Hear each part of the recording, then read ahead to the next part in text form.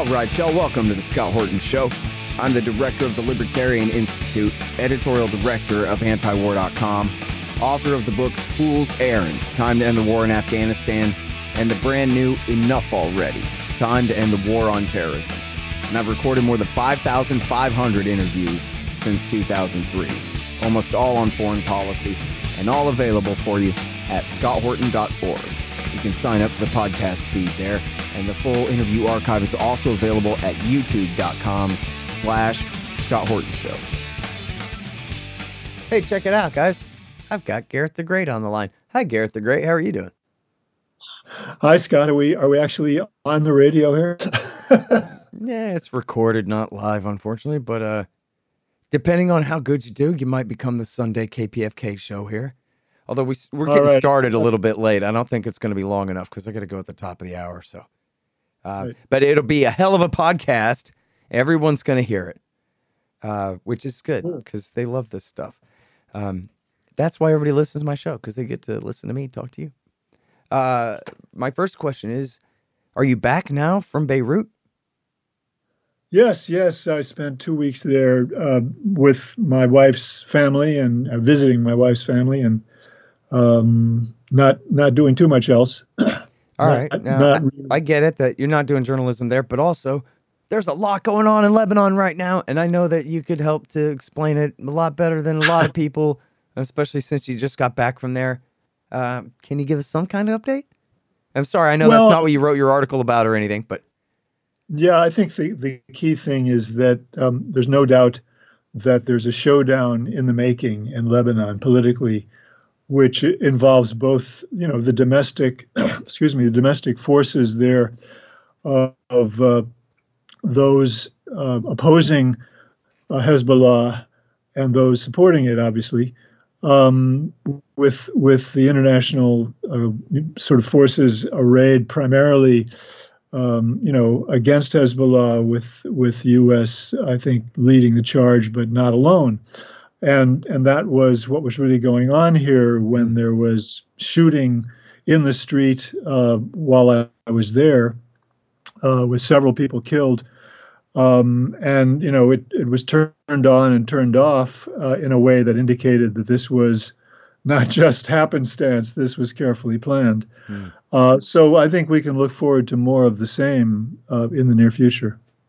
Yeah, well, I'm so out of date on Lebanon. I never did know that much about it in the first place, but I thought that there was a coalition between Michael Aoun, who is the leader of, you tell me which Christian faction again, and he was in a coalition with Nasrallah and Hezbollah, right? And now, are they at odds at this time? No, they're still in the coalition, but there's the extreme right Christian forces under Jaja are the ones who are pushing and in the forefront of the confrontation, military style confrontation with Hezbollah and its allies, the Christian allies of Hezbollah. And so that's what we were seeing in the street while I was there. And are you saying that the U.S. is behind this? Well, I think in some sense they are supporting it. I'm not in a position to say that they were explicitly involved in planning this, but there's no doubt in my mind that in a broader sense they were approving of this general thrust. That's as far as I would go at this point. And now, but so this coalition of Hezbollah and the Christians, they are the ruling coalition, correct? And I know it's a weird confessional constitution there. I don't know how well you know that, if you can explain how that works at all. Well, I would just say that, yes, there is a political system that is based on, religious factions, both Christian and Muslim, and that has been the basis for Lebanese politics for generations. And it's now in the process of really breaking down, in the sense that it's becoming the basis for a violent confrontation, which we've not seen in generations. And that is because of pressure from the international system led by the United States. The outcome is yet to be clarified. But look, I mean, Hezbollah has the guns. They have the primary military forces, and they're not going to allow themselves to be pushed out of power by Jaja's extreme right-wing Christians.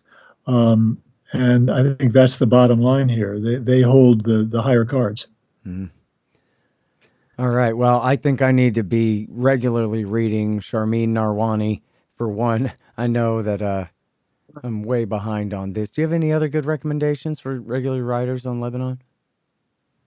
At this point, I can't think of anybody who is really covering it that deserves to be loyally read. I think you're on the right track. Sharmeen's coverage is going to be reliable. Okay, cool. Man, sorry if I sound all nervous all of a sudden. I just got invited back on the Kennedy Show on Fox News. I always get nervous when I get these emails from her producer. Like, oh, man. Well, that'll be fun. I'm going to say some anti-war stuff. Man. Okay, listen, let me talk to you about this great article that you wrote. I love this phrase. You know, last night I did a presentation for a bunch of high school kids. It was quite a few of them. A pretty large group for this guy's history class. And they were some bright kids. They asked really good questions at the end, you know, like really insightful kind of ones and stuff. It was really great. But anyways, one of my answers to them was, you see, kids, it's all a racket. Like the soldiers call it, a self-licking ice cream cone. And I could see all their faces kind of light up because everybody likes ice cream cones. And then everybody tries to picture exactly how that would work. The ice cream cone has a tongue and it eats itself, or does it start from the bottom of the cone, or what? And everybody just loves that. And even if they don't know exactly what it means, they know sort of what it means. Or it sounds like some terrible perversion of correct ice cream licking, you know? So let's start with that. That's your title. How the self-licking ice cream cone prolonged the 20-year war in Afghanistan. And you wrote it for Quincy, and now it's at the antiwar.com site, of course. So go ahead and say things now, sir. Yeah, so this, you know, does in fact use this concept of self-licking ice cream cone to analyze the you know, to explain why this war in Afghanistan went on so damn long. And basically, it takes as its sort of a second level of analysis Morton Halperin's 3 kinds of institutional interests, which I think is a good way to sort of encapsulate the range of interests that were being promoted institutionally. That really spelled out the ways in which this war was prolonged. He lists three kinds of institutional interests as first budgetary resources interests. That is to say, the interests primarily of the military services and the Pentagon generally in assuring that their budgetary resources are at least going to be maintained at the sufficiently high level, if not increased. And of course, in the case of Afghanistan, we saw that there was a huge increase back in around 2009, 2010, which was then maintained. It was based initially on the idea or the expectation that the U.S. military would be fighting in Iraq for many years. And unfortunately for the U.S. military, that was not to be, because the Iraqi government, allied with Iran, made it clear that they wanted the United States out over a relatively short period of years. And so there was a rapid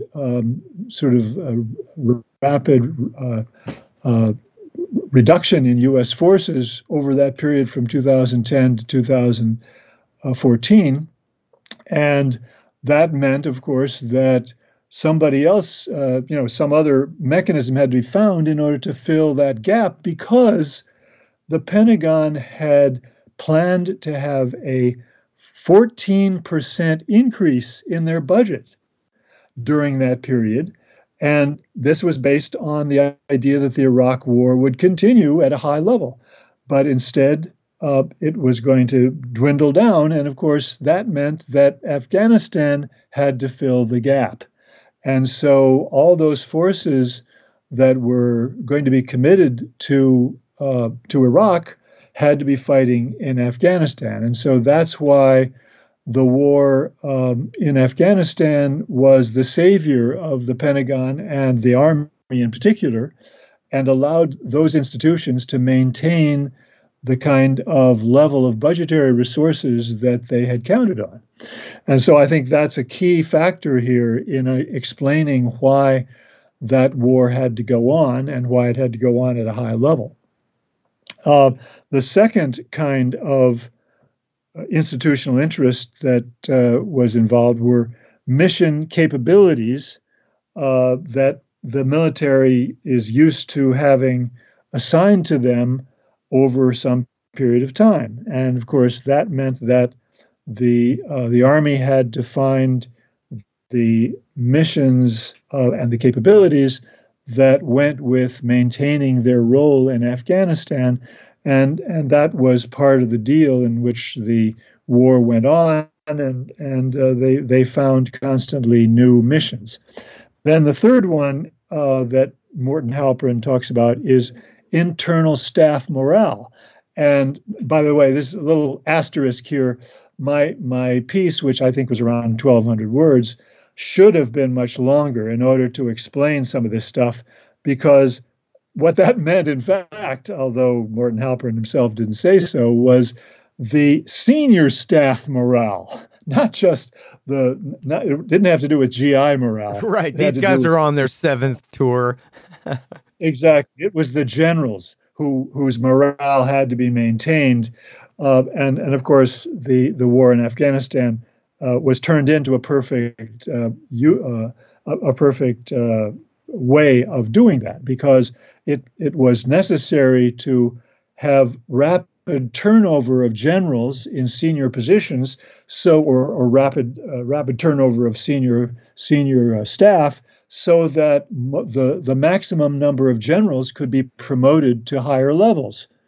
And that's exactly what happened in Afghanistan. And as a result, you had a historic milestone here, which was that by 2020, the U.S. military had the same number of generals that it had when World War II ended, which shows just how extreme this principle was carried to in terms of maintaining senior staff morale in Afghanistan.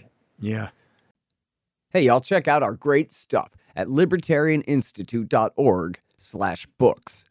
First of all, we've published No Quarter, The Ravings of William Norman Grigg, our institute's late and great co-founder. He was the very best one of us. Our whole movement, I mean. And No Quarter will leave his mark on you, no question. Which brings us to the works of our other co-founder, the legendary libertarian thinker and writer Sheldon Richman. We've published 2 collections of his great essays, Coming to Palestine and What Social Animals Owe to Each Other. Both are instant classics. I'm proud to say that Coming to Palestine is surely the definitive libertarian take on Israel's occupation of the Palestinians. And Social Animals certainly ranks with the very best writings on libertarian ethics, economics, and everything else. You'll absolutely love it. Then there's me. I've written 2 books, Fool's Errand, Time to End the War in Afghanistan, and Enough Already, Time to End the War on Terrorism. And I've also published a collection of the transcripts of all of my interviews of the heroic Dr. Ron Paul, 29 of them, plus a speech by me about how much I love the guy. It's called The Great Ron Paul. You can find all of these at libertarianinstitute.org/books. What a racket. You know, I did this radio show in Chicago where the guy's anti-war, kind of a right-leaning populist sort of guy. So he's basically anti-war on Middle East stuff. But boy, when we got to China, He got all hawkish, and I was just telling him, oh man, all that's so overblown. And he was so resistant to hearing it from me. And then I said, come on, everybody knows, you know, and I know, and the whole audience knows, everyone knows America is corrupt to its core. And the key to it all is the military industrial complex, the companies that make the ships and the long range bombers. They bribe the government to continue these policies. And he said to me, you know, that does sound right. Yeah. I think, you know what? I think you really got a point there, Horton. I'm like, yeah, of course, man. Come on. China ain't coming here. China's already an overextended empire, man. They're not coming this way. Yeah. So this is really true. That not to start talking about China, but just to talk about the racket, right? Right. The self-licking ice cream cone is an idea which is really going to catch on now because everybody knows that it's true when you explain it.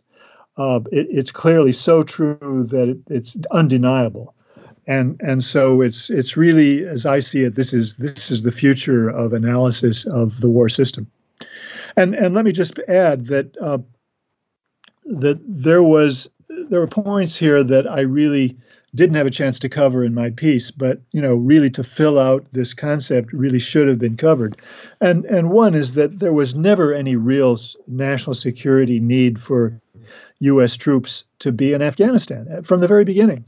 It was entirely just a convenience for the U.S. military to keep troops there, and it was so obviously not necessary in U.S. national interest that, as I've written, and I'm sure you will recall when I bring it back to memory, there were U.S. generals whose primary interest was NATO, who were able to convince the Pentagon that they should turn the war over to NATO, which had no business whatsoever running a war in Afghanistan. Right. But it was agreed to because it was regarded as such a sideshow of no real importance.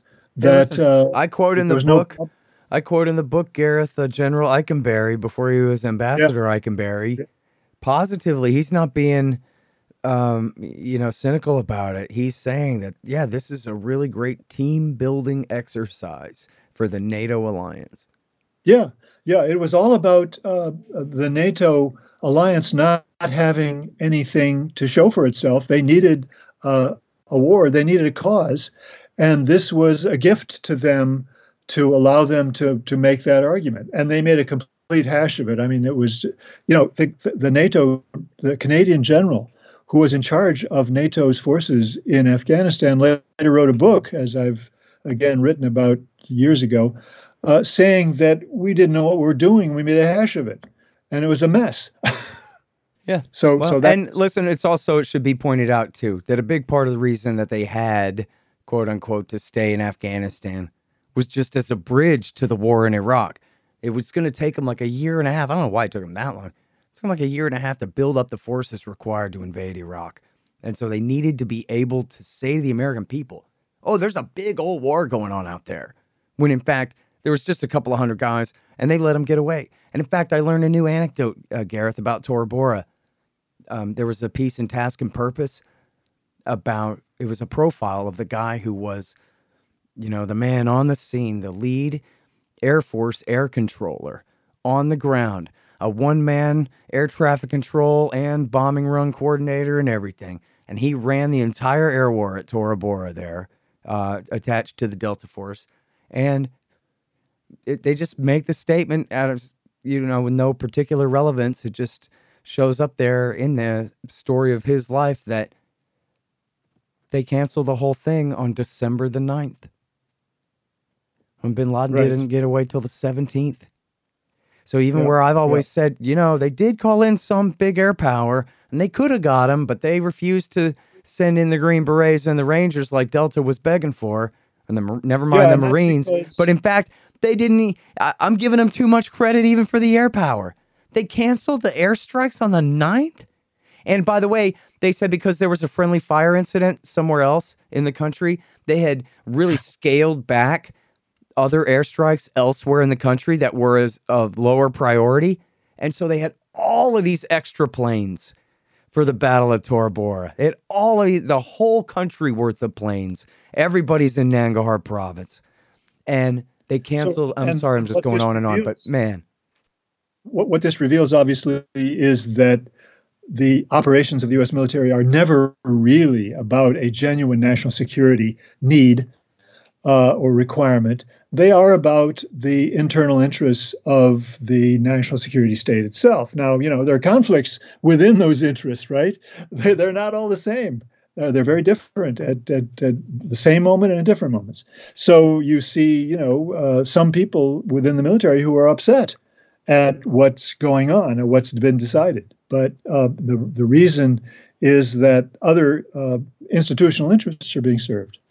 So it's always about that. And another point that I could have made and should have made, but didn't have the space, was to talk about how, Afghanistan was a vehicle to make new major careers for both McChrystal and Petraeus. Well, Petraeus had, he'd already started to make his career in Iraq, but and McMaster. Afghanistan and McMaster as well. But these were days when they were able to use a war to promote themselves, and it was nothing more than that. I mean, they knew that this war was unwinnable, as I point out in the article.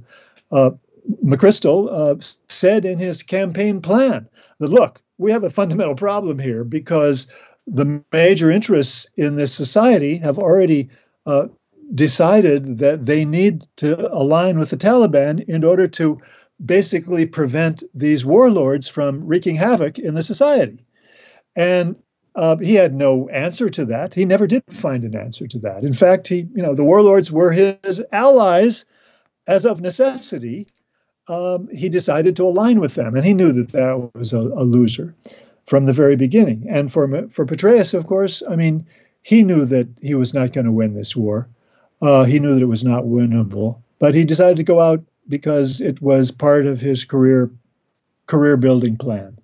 And so I think everybody needs to understand that this is what these wars are really all about. Hey, listen, I got to tell you, I got more and more and more friends who fought in that war all the time.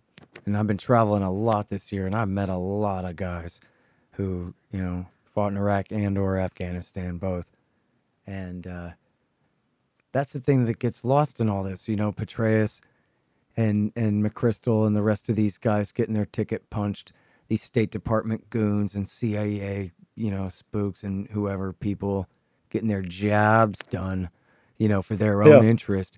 They're getting people blown up to death and maimed beyond belief. And, you start your article out talking about this guy, Joe Kent, a Republican running for Congress. And I think you saw, is that what you linked to here? Is this Fox News interview? Yes.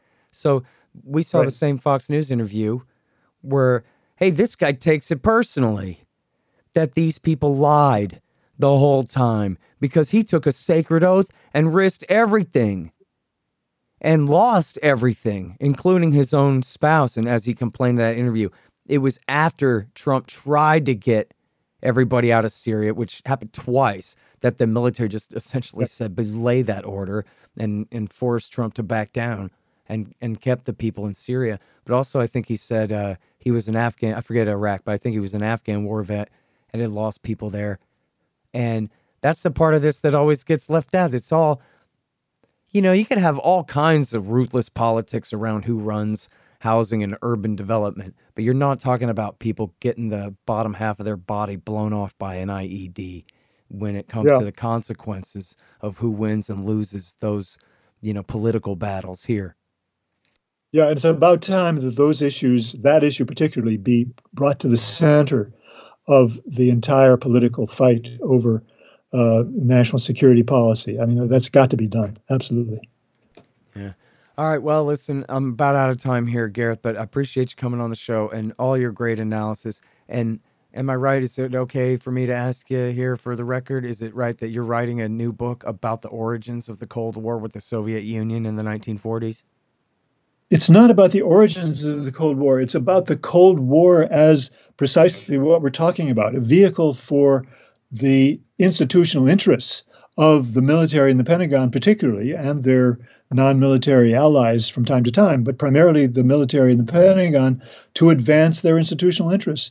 And it will document some unknown cases of this, of how they deceived the public, deceived the president, deceived Congress in order to advance those interests. So it's really a complete sort of rewriting, not a complete rewriting, but a major revisionist view of the Cold War in light of what both you and I now know about what it was really all about. Yeah. Awesome. All right. Can't wait. Thank you so much, Gareth, for your time. Thank you. Glad to be back, Scott. All right, you guys, listen, just about everything Gareth wrote in the last 20 years can be found in his archive at antiwar.com. And that's for Truth Out and for IPS News and Truth Dig and everything except the American Conservative magazine. All of that stuff is at TAC, and we all just link to that.